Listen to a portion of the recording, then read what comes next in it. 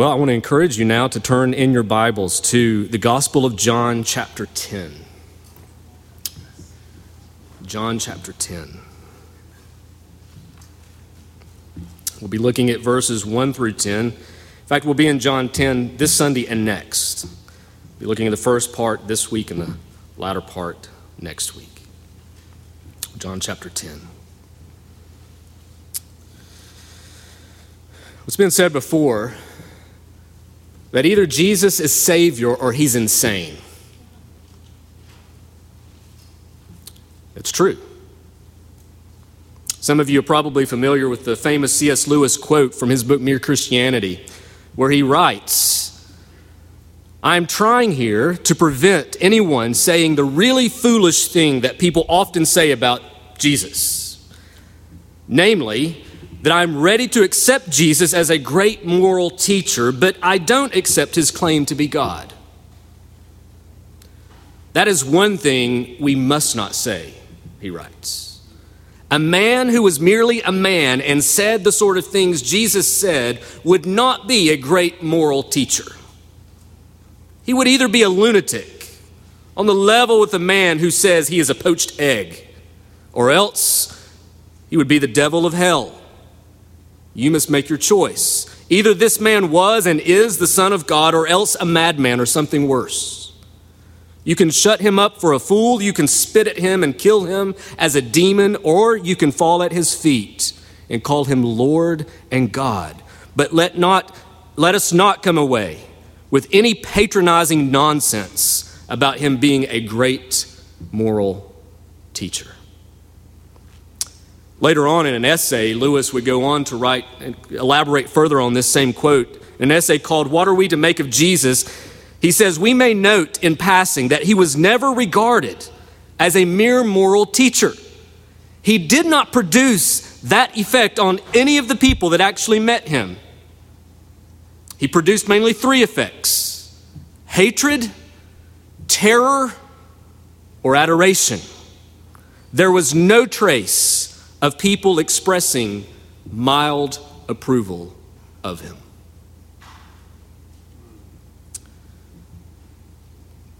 One of the things that I'm reminded of throughout the I am statements and throughout the account that we'll look at this morning, and certainly Lewis was pressing into this as well, is this: it is impossible to be neutral with Jesus.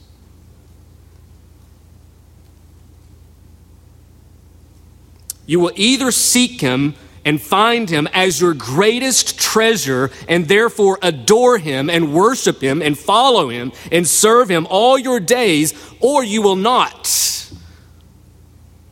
You will live out your days in rejection of him and thinking somewhere along the way that this man must have been crazy.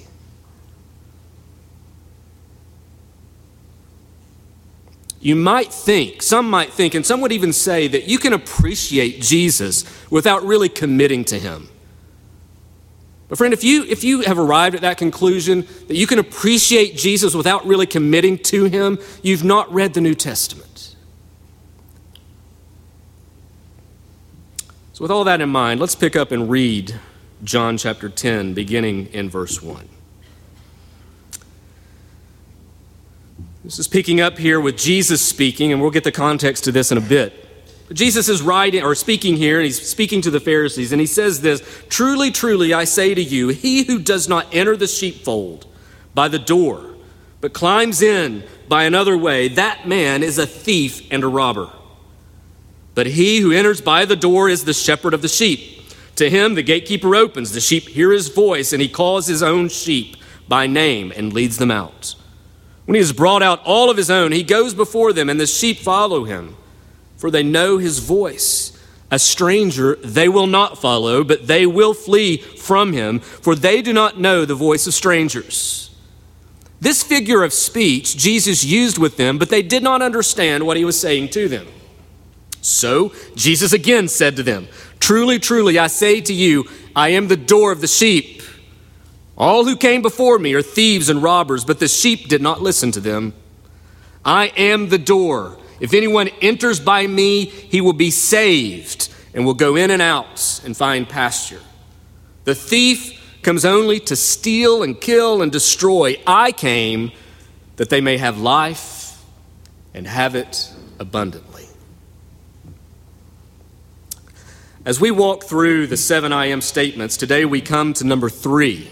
We've looked at the bread of life. We've looked at the light of the world, how Jesus, I am the bread of life. I am the light of the world. Today we come to him saying, I am the door. In fact, in John chapter 10, we have 2 of these statements. Next week we'll look at verse 11 and following, where he says, I am the good shepherd. And in a lot of ways, these 2 statements, I am the door, I am the shepherd, or the good shepherd, are connected in this context. And so there'll be some bleeding over back and forth this week and next week as we consider these 2. But we're going to really try to focus our attention with him being the door today. But when you think about all of these I am statements, these are audacious claims. These are intense moments when Jesus says the things that he says to the people in which he says them because of what he is claiming. And with each statement, it's as if he's making the line in the sand all the more clear.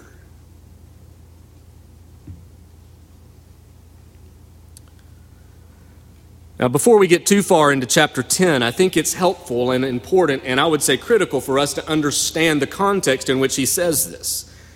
And in order to do that, we really need to understand what was happening in chapter 9.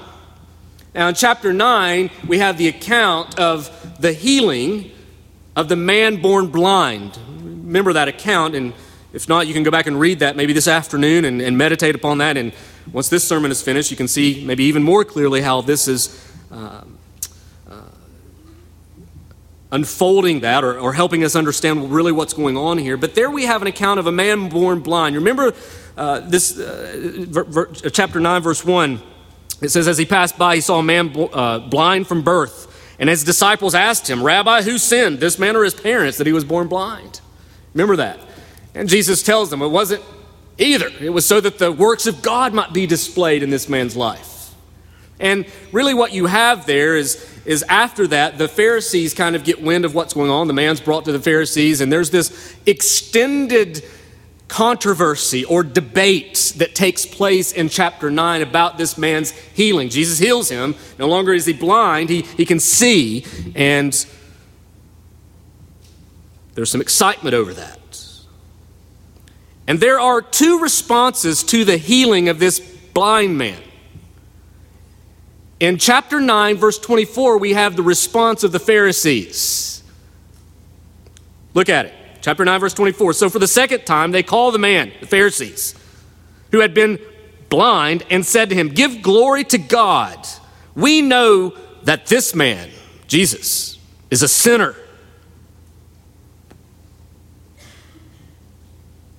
It's the Pharisees' take on the situation. Man is healed by Jesus, therefore Jesus is a sinner. A lot of sense, doesn't it? That's their take. They rejected the blind man's testimony and even cast him out. They weren't buying it. So there's one response: Jesus is a sinner. Second response, chapter 9, verse 38. After hearing the Pharisees cast the man out, Jesus finds the blind man and brings him to himself and reveals who he actually is to this man. We see that in verse 35. Jesus heard that they had cast him out. Having found them, he said, do you believe in the Son of Man? Jesus asked him this question. Do you believe in the Son of Man? He answered, and who is he, sir, that I may believe in him? Jesus said to him, you have seen him, and it is he who is speaking to you. He said, Lord, I believe. And he worshiped him. Second response: faith and worship. Same event, same situation takes place. 2 very different responses. One accuses Jesus of being a sinner and an imposter, basically, and the other falls at his feet, believes in him, and worships him.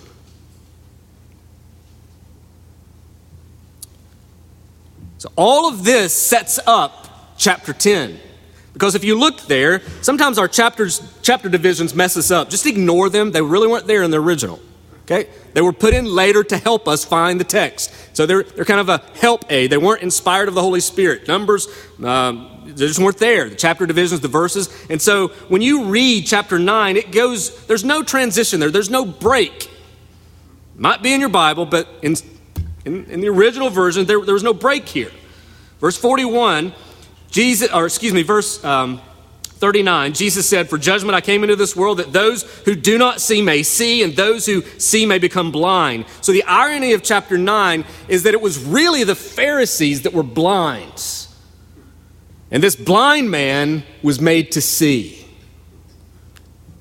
Some of the Pharisees near him heard these things and said to him, "Are we also blind?" Jesus said to them, "If you were blind, you would have no guilt, but now that you say we see, your guilt remains. Truly, truly, I say to you." He just goes on and now into this figure of speech or parable-like illustration that he gives. What he's doing here now in chapter 10 is he's further exposing the blindness of the Pharisees while at the same time magnifying the truth of who he is. In chapter 9, the Pharisees basically discount Jesus, discredit him. They throw him out, accusing him of being a sinner. Chapter 10, he comes and actually exposes the Pharisees of being the thieves and robbers and makes the claim that no, in fact, he is the door to the sheepfold. Now, we come to chapter 10. We have this verse 6, Jesus says this is a figure of speech. It's kind of like a parable. Not quite the same, but very similar to a parable.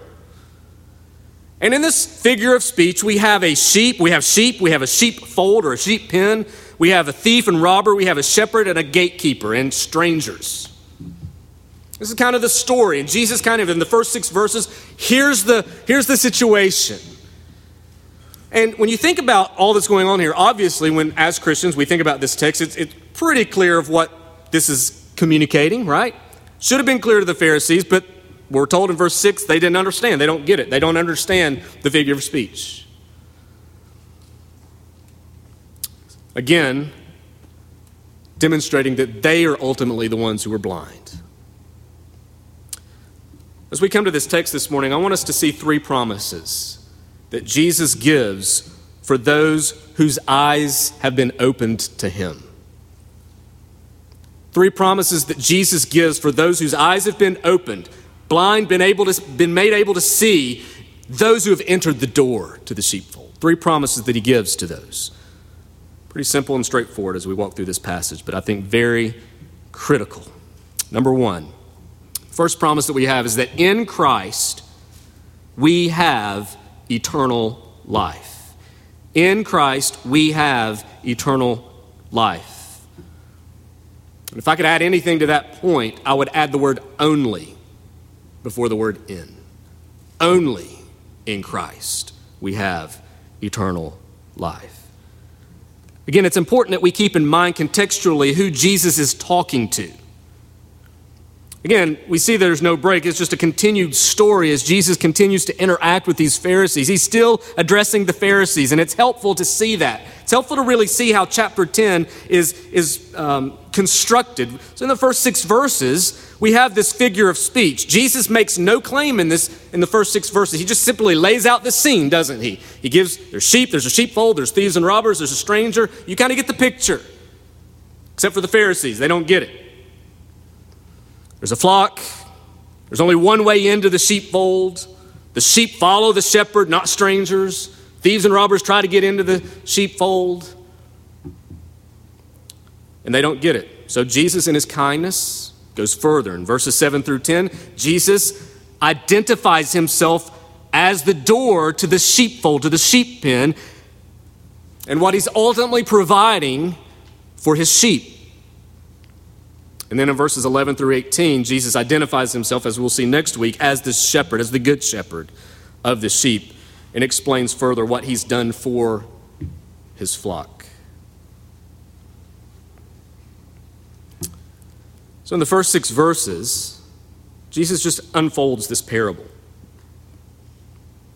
In verse 7, he helps these confused Pharisees begin to connect the dots. He didn't have to do that, but in his kindness, he does. Okay, you don't get it? Let me go further. Let me just lay it out for you. Let me be clear. Verse 7. I am the door. There's a sheepfold, and if you want to be one of the sheep, you're going to go through the door, and I'm that door. You want in? You've got to come through me. That's what Jesus is saying. He's the only way in and out of the sheepfold. Now, a sheepfold, we have to understand in that day and time that designed in various different ways, but by and large, you would find a sheepfold. Some of them were round, some of them were not round. They were different shapes, but they were made oftentimes of stone walls, and the stone walls would have like branches and different kinds of brush on tops to keep the wild animals from getting over the wall into the sheep pen, and there was usually only one door, one opening in the wall that the sheep would go in and out. And so to be part of that sheepfold where they would find rest, particularly for the night, they would go in and out of this gateway or this door to get into the sheep pen so that they could rest. And then in the morning, they would go right back out and graze in the pastures nearby. And a lot of times, shepherds would hire gatekeepers. That's where you see the reference to the gatekeeper in verse 3, to be there through the night. And in many times, there was no actual gate. The shepherd or the gatekeeper served as the door. The shepherds would oftentimes kind of sleep in the doorway, so that if the sheep were to get in, they had to go through him. If any wild animal was going to try to attack, had to go through the shepherd. Now, that's kind of the scene that we have here. And Jesus is just giving them this picture, and he's making clear now for them because they don't understand. He's like, listen, here's the figure of speech. If you're going to get into the sheepfold, you got to come through me. I am the door, the only way in, the only way out. Here's what Jesus is teaching here is an absolutely essential point of doctrine. Essential, absolutely. This is an essential piece to the gospel of Jesus Christ. There is only one way to God.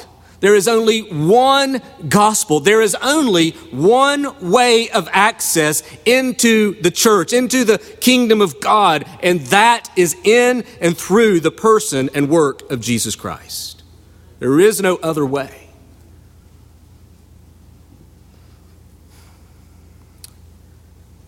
That's not a popular message.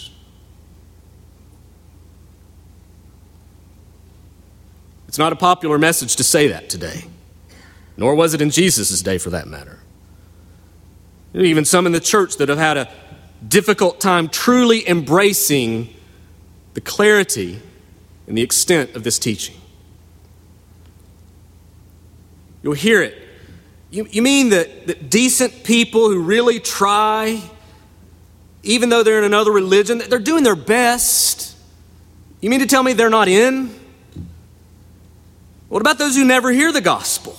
They've never had a chance to say yes or no. Well, that's flawed theology from the get-go, because we know, according to the Bible, all of us are born with a no. You're not born neutral.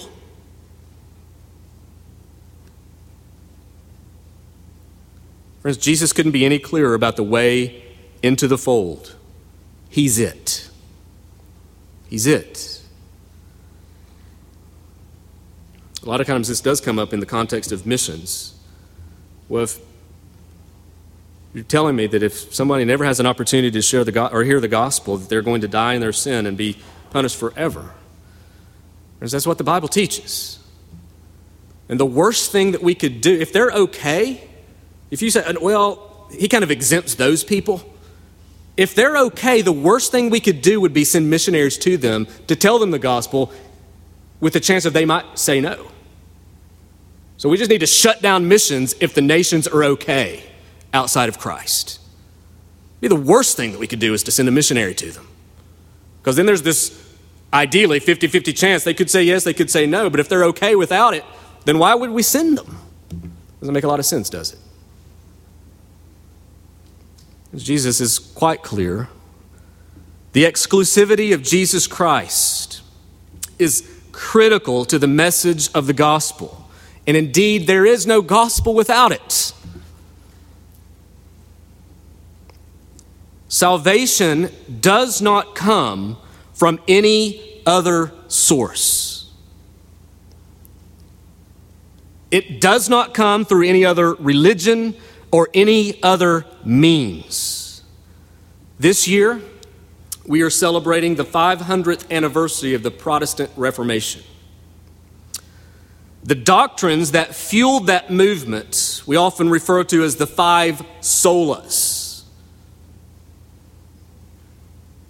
the five onlys. Scripture alone, salvation comes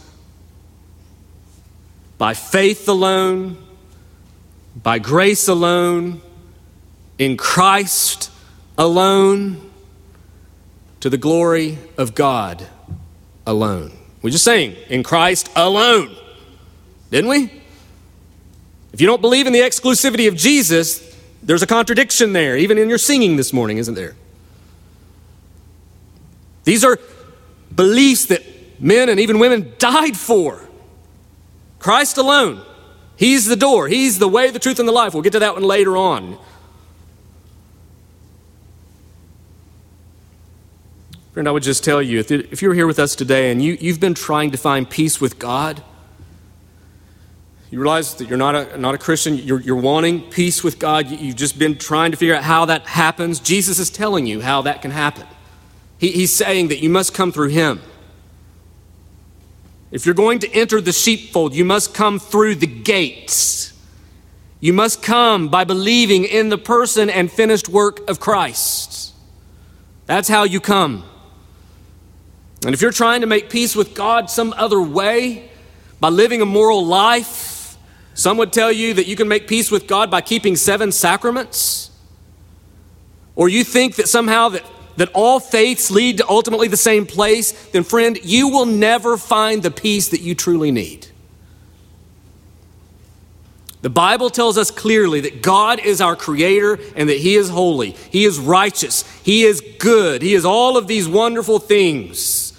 And that He created us to live in perfect communion, perfect fellowship with Him. But instead of doing that, we all turned our back against Him. And in Adam, we all sinned. And in Adam, we have incurred a guilt that we all deserve the righteous judgment of God. We've broken His laws. As a result, we all stand condemned. And friend, the only way that you and I can ever be reconciled and have peace with God is to quit trusting in our good works, quit looking for other things, and to rest completely in the finished work of Jesus. Friend, if you would simply quit looking to you and quit looking to the things of this world and look to Christ, rest in Him, believe in Him, you will be saved. That is your hope. That is the promise God has made to sinners. Look to Him and you will be saved.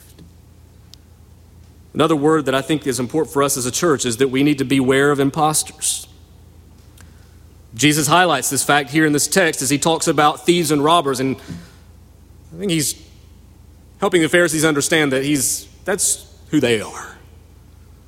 That's who they are. There are these thieves and robbers. Try to come into the sheepfold another way, not through the door, not through the gate, but another way.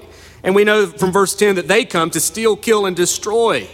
Thankfully, by the grace of God, the sheep don't listen to their voice. We need to understand, church, that there are many today, many false teachers standing in pulpits all throughout this land, throughout the world, masquerading as heralds of truth.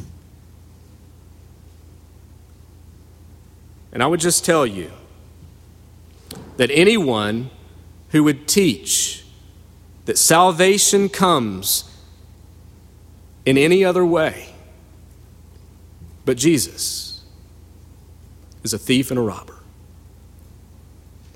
There are those who will say, well, Jesus is good. If you want to trust in Him, that's good. But there are all these other things that you can do as well. Thieves and robbers. Remember chapter 9. The Pharisees had cast the man out because they didn't believe in the sign, the miracle that Jesus performed. And instead of celebrating and rejoicing in the healing of this man, they reject him and his testimony. Look what the Pharisees are attempting to do. If we could kind of bring chapter 10 back into chapter 9 for a moment, the Pharisees are trying to be the gatekeepers into the kingdom of God, aren't they? They're trying to stand in the doorway and say, no, this isn't the right thing. This guy's a sinner. They're trying to be the door. And Jesus will have none of it. Jesus clarifies the reality by saying, I am the door. I am the one who chooses who goes in and out of the sheepfold. I am the door. Let's make that clear. Friends, it might be easy to see how the Pharisees are serving in this capacity.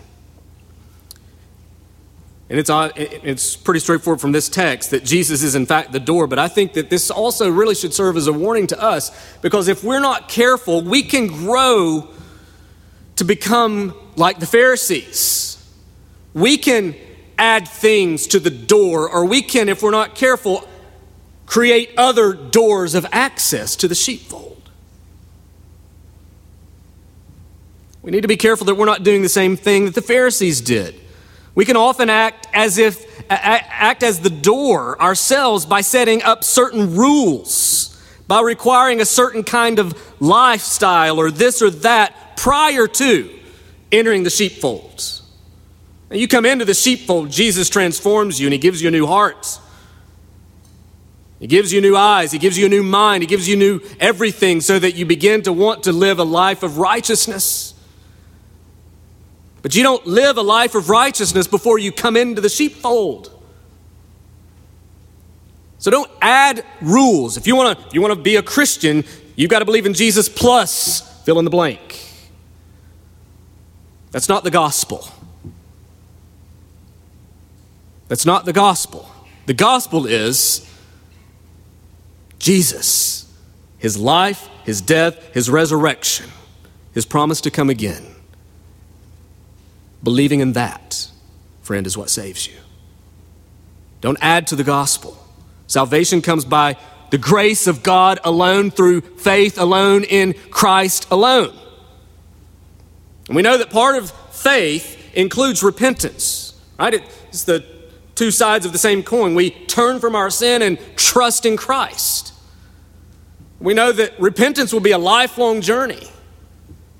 So if you're trying to clean yourself up and make yourself good and right before you come into the sheepfold, you're going to miss out. Just stop where you are and rest your case in Christ. He will clean you. He will transform you. It's critical that we get that. Salvation is not Jesus plus, it is Jesus alone. And we as a church must make sure that we are preaching and teaching the true gospel. We must never add anything to the gospel. Salvation is found in no other person or in any other way. It comes in Christ and in him alone. I love what Charles Spurgeon once said. He said, Christ not only supplies the necessities of his people, but he gives them abundant and superabundant joy in the luxuries of his grace. You do not really preach the gospel if you leave Christ out. If he be omitted, it is not the gospel. You may invite men to listen to your message, but you are only inviting them to gaze upon an empty table unless Christ is the very center and substance of all that you set before them. Friends, as a church, we must make sure that the table that we prepare is a table that has Christ at the center of it. Be careful that we don't become like the Pharisees. So in Christ, and only in Christ, we have eternal life. Number two, we see that in Christ we have a secure life. In verse 9, Jesus says, I am the door. If anyone enters by me, he will be saved and will go in and out and find pasture. If you will have Jesus as your door, then you can rest assured that you will be saved. And you will go in and out to find pasture. In Christ, we not only have salvation, that we also have safety and plenty. We have everything that we could ever need in him. Implied in this picture, if you will, this illustration that Jesus is using, he says, if anyone enters by me, he will be saved. He will go in and out and find pasture. So this picture is the sheep going in and out of the sheepfold, not in and out of salvation.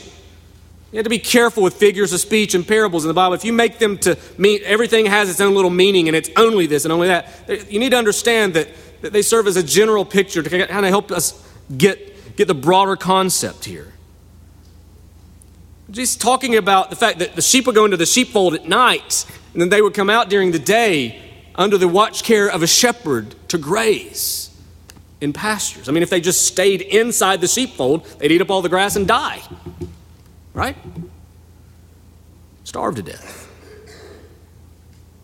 And what we're told here is that if you will enter the door, that you can rest assured that you will have this fellowship, this provision and protection by the shepherd.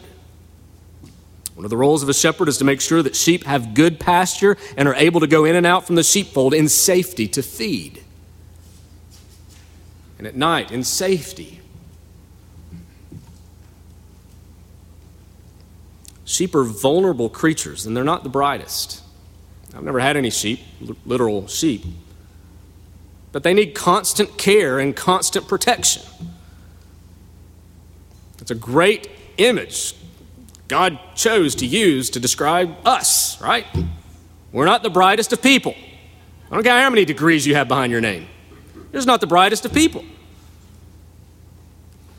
We need guidance. We need protection. We need someone outside of us to save us and someone outside of us to provide and protect us. And Jesus, as the door to the sheepfold, is present to make sure the sheep can go in and out in security. I love the Psalms. In fact, right now I'm reading through the Bible this year, and it's just basically one of those plans that take you from the very beginning of Scripture all the way through. I know some plans I've used before. You can read Old Testament, New Testament, Psalms, and Proverbs. Right? I'm just reading straight through.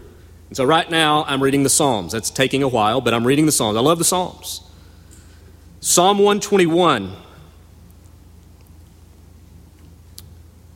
It's short. Let me just read it.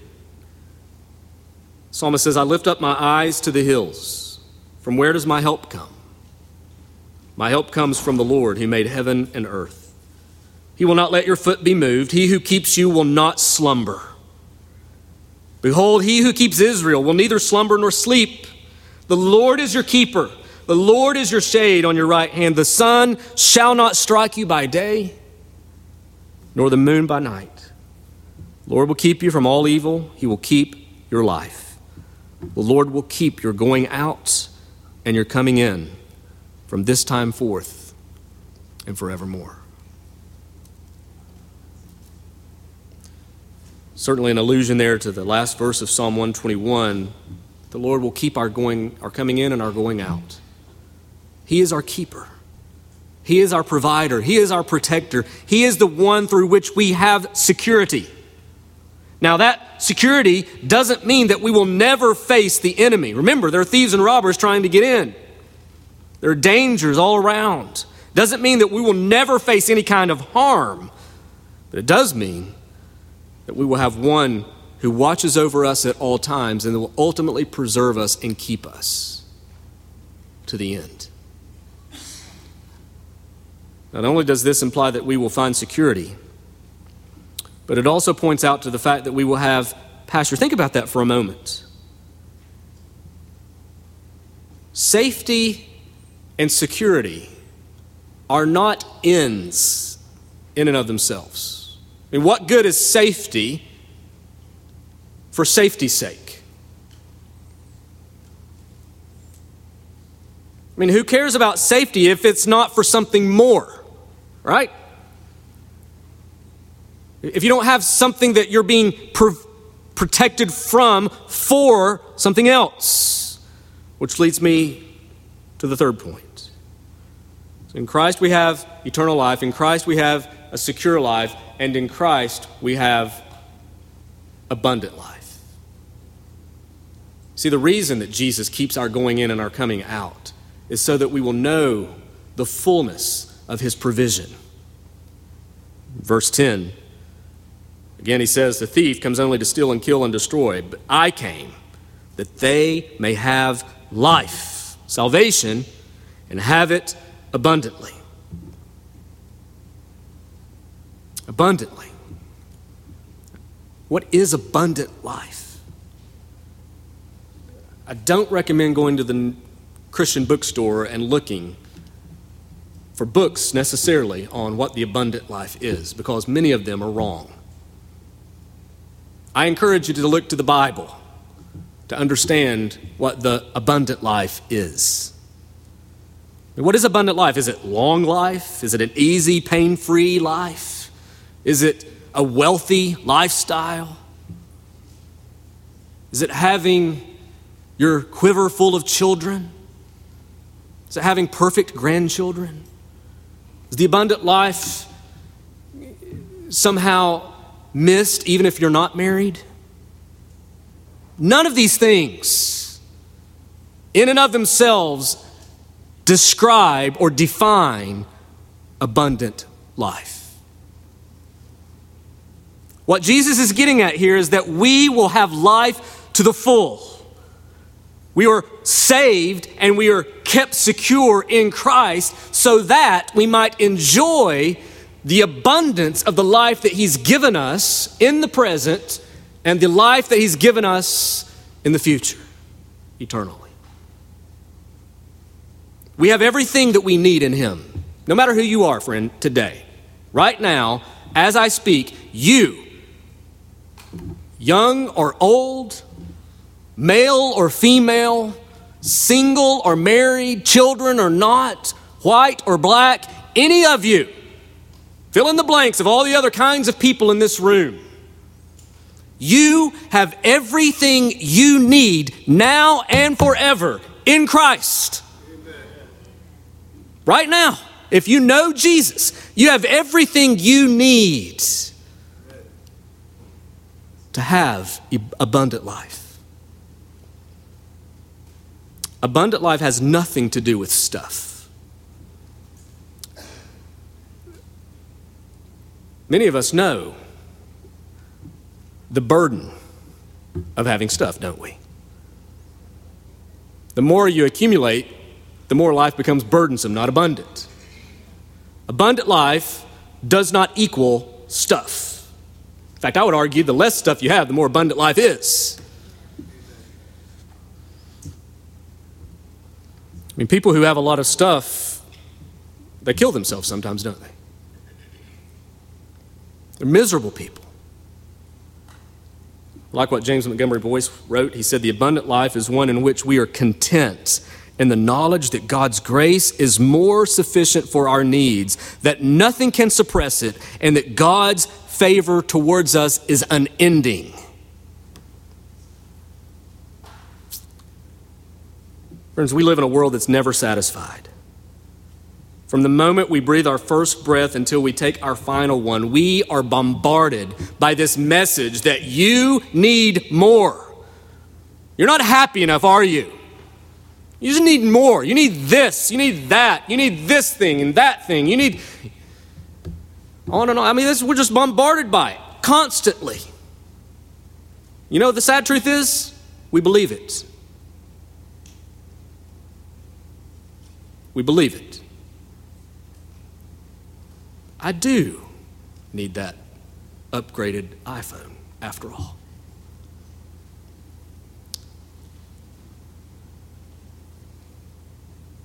As we live in a world that's never satisfied, this thirst and this quest for more and more and more and more and more and more will never be fulfilled outside of Jesus. But when you come through the door and you are given eternal life, you are also granted abundant life. And you will find that in Christ, you have everything you could have ever needed and more. That Jesus is the unending, the never-ending fountain of blessing.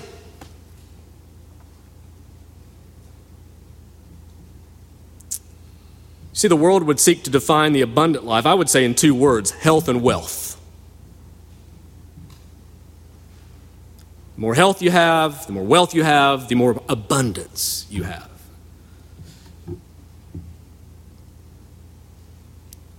Christ would say that's not true.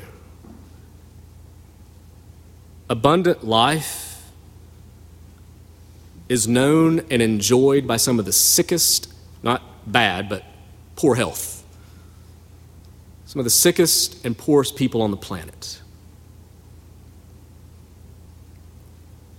There are people who are living in extreme poverty, facing the challenges of terrible health conditions that have supernatural joy.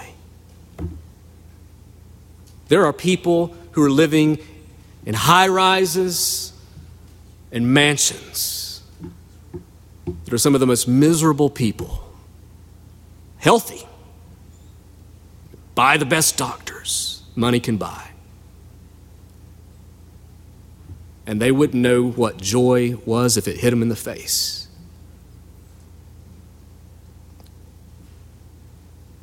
Jesus came to give eternal life, but he's done far more than that, friends. Great Anglican J.C. Ryle wrote, "Our Lord came that men who had life already, eternal life already, might have it more abundantly. That is, that they might see the way of life more clearly and have no uncertainty about the way of justification before God, and that they might feel the possession of life more sensibly and have more conscious enjoyment of pardon, peace, and acceptance." Let me read that again. Our Lord came that men who had life already might have it more abundantly. That is, that they might see the way of life more clearly and have no uncertainty about the way of justification before God, and that they might feel the possession of life more sensibly and have more conscious enjoyment of pardon, peace, and acceptance. What a marvelous summary. The abundant life. The abundant life is that we might see the way of life more clearly. That there is no uncertainty about how we're justified before God, and that we might feel the possession of life more sensibly and have a conscious enjoyment of pardon, peace, and acceptance. Friends, do you see Jesus as this for you? Do you see Jesus as your only source of conscious enjoyment? No matter what comes your way, does your joy in Him remain?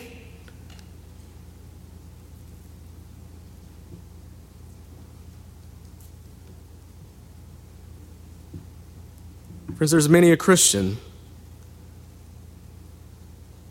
that by the finished work of Christ and faith in that have eternal life. But I believe there's many a Christian who are struggling to know the realities of abundant life that Christ has given them, because they're seeking to sustain their joy on things that will never sustain them.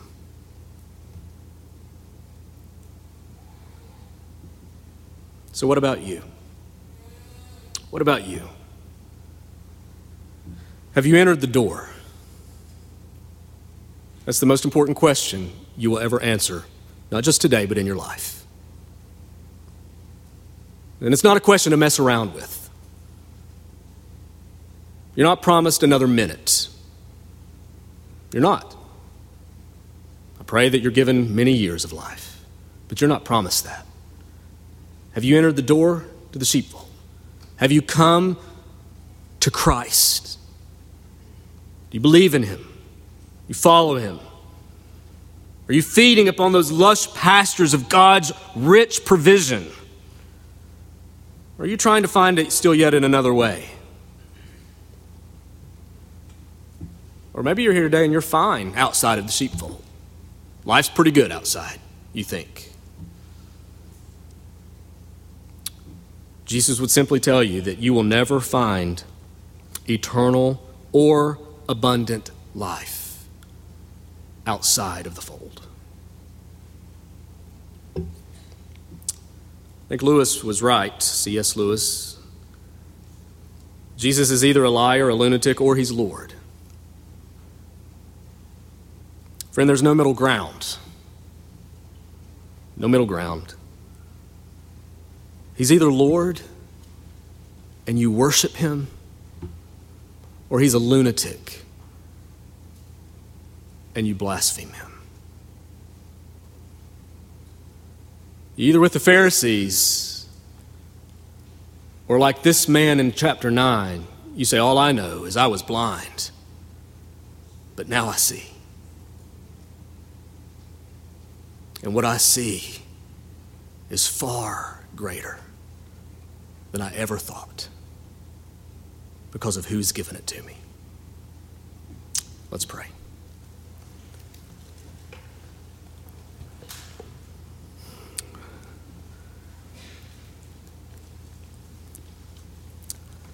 Father, as we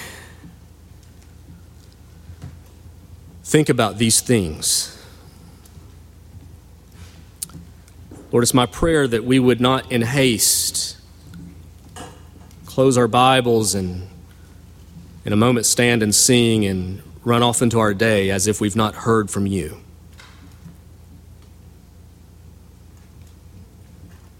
But Lord, even now, by your Holy Spirit, my prayer is that you would press upon our hearts the truth of who Christ is.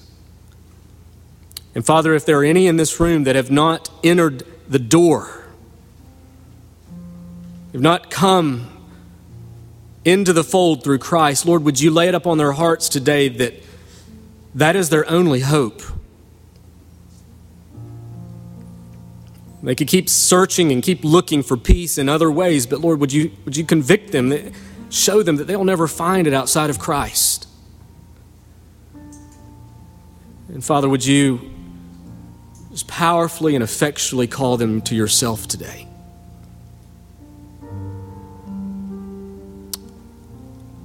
Father, for those of us who are your sheep, who by your grace have come into the fold, Lord, would you help us to follow our shepherd, to take joy in the fact that we have a Savior who has given us everlasting life and also abundant life. Maybe we're struggling to experience the joys of those things today for whatever reason. Lord, would you work in our lives and help us to see these things and to feel that conscious enjoyment of pardon, peace, and acceptance. Father, we love you and we thank you, knowing that you first loved us. Father, would you work in us today for your good pleasure? We pray this in Christ's name. Amen.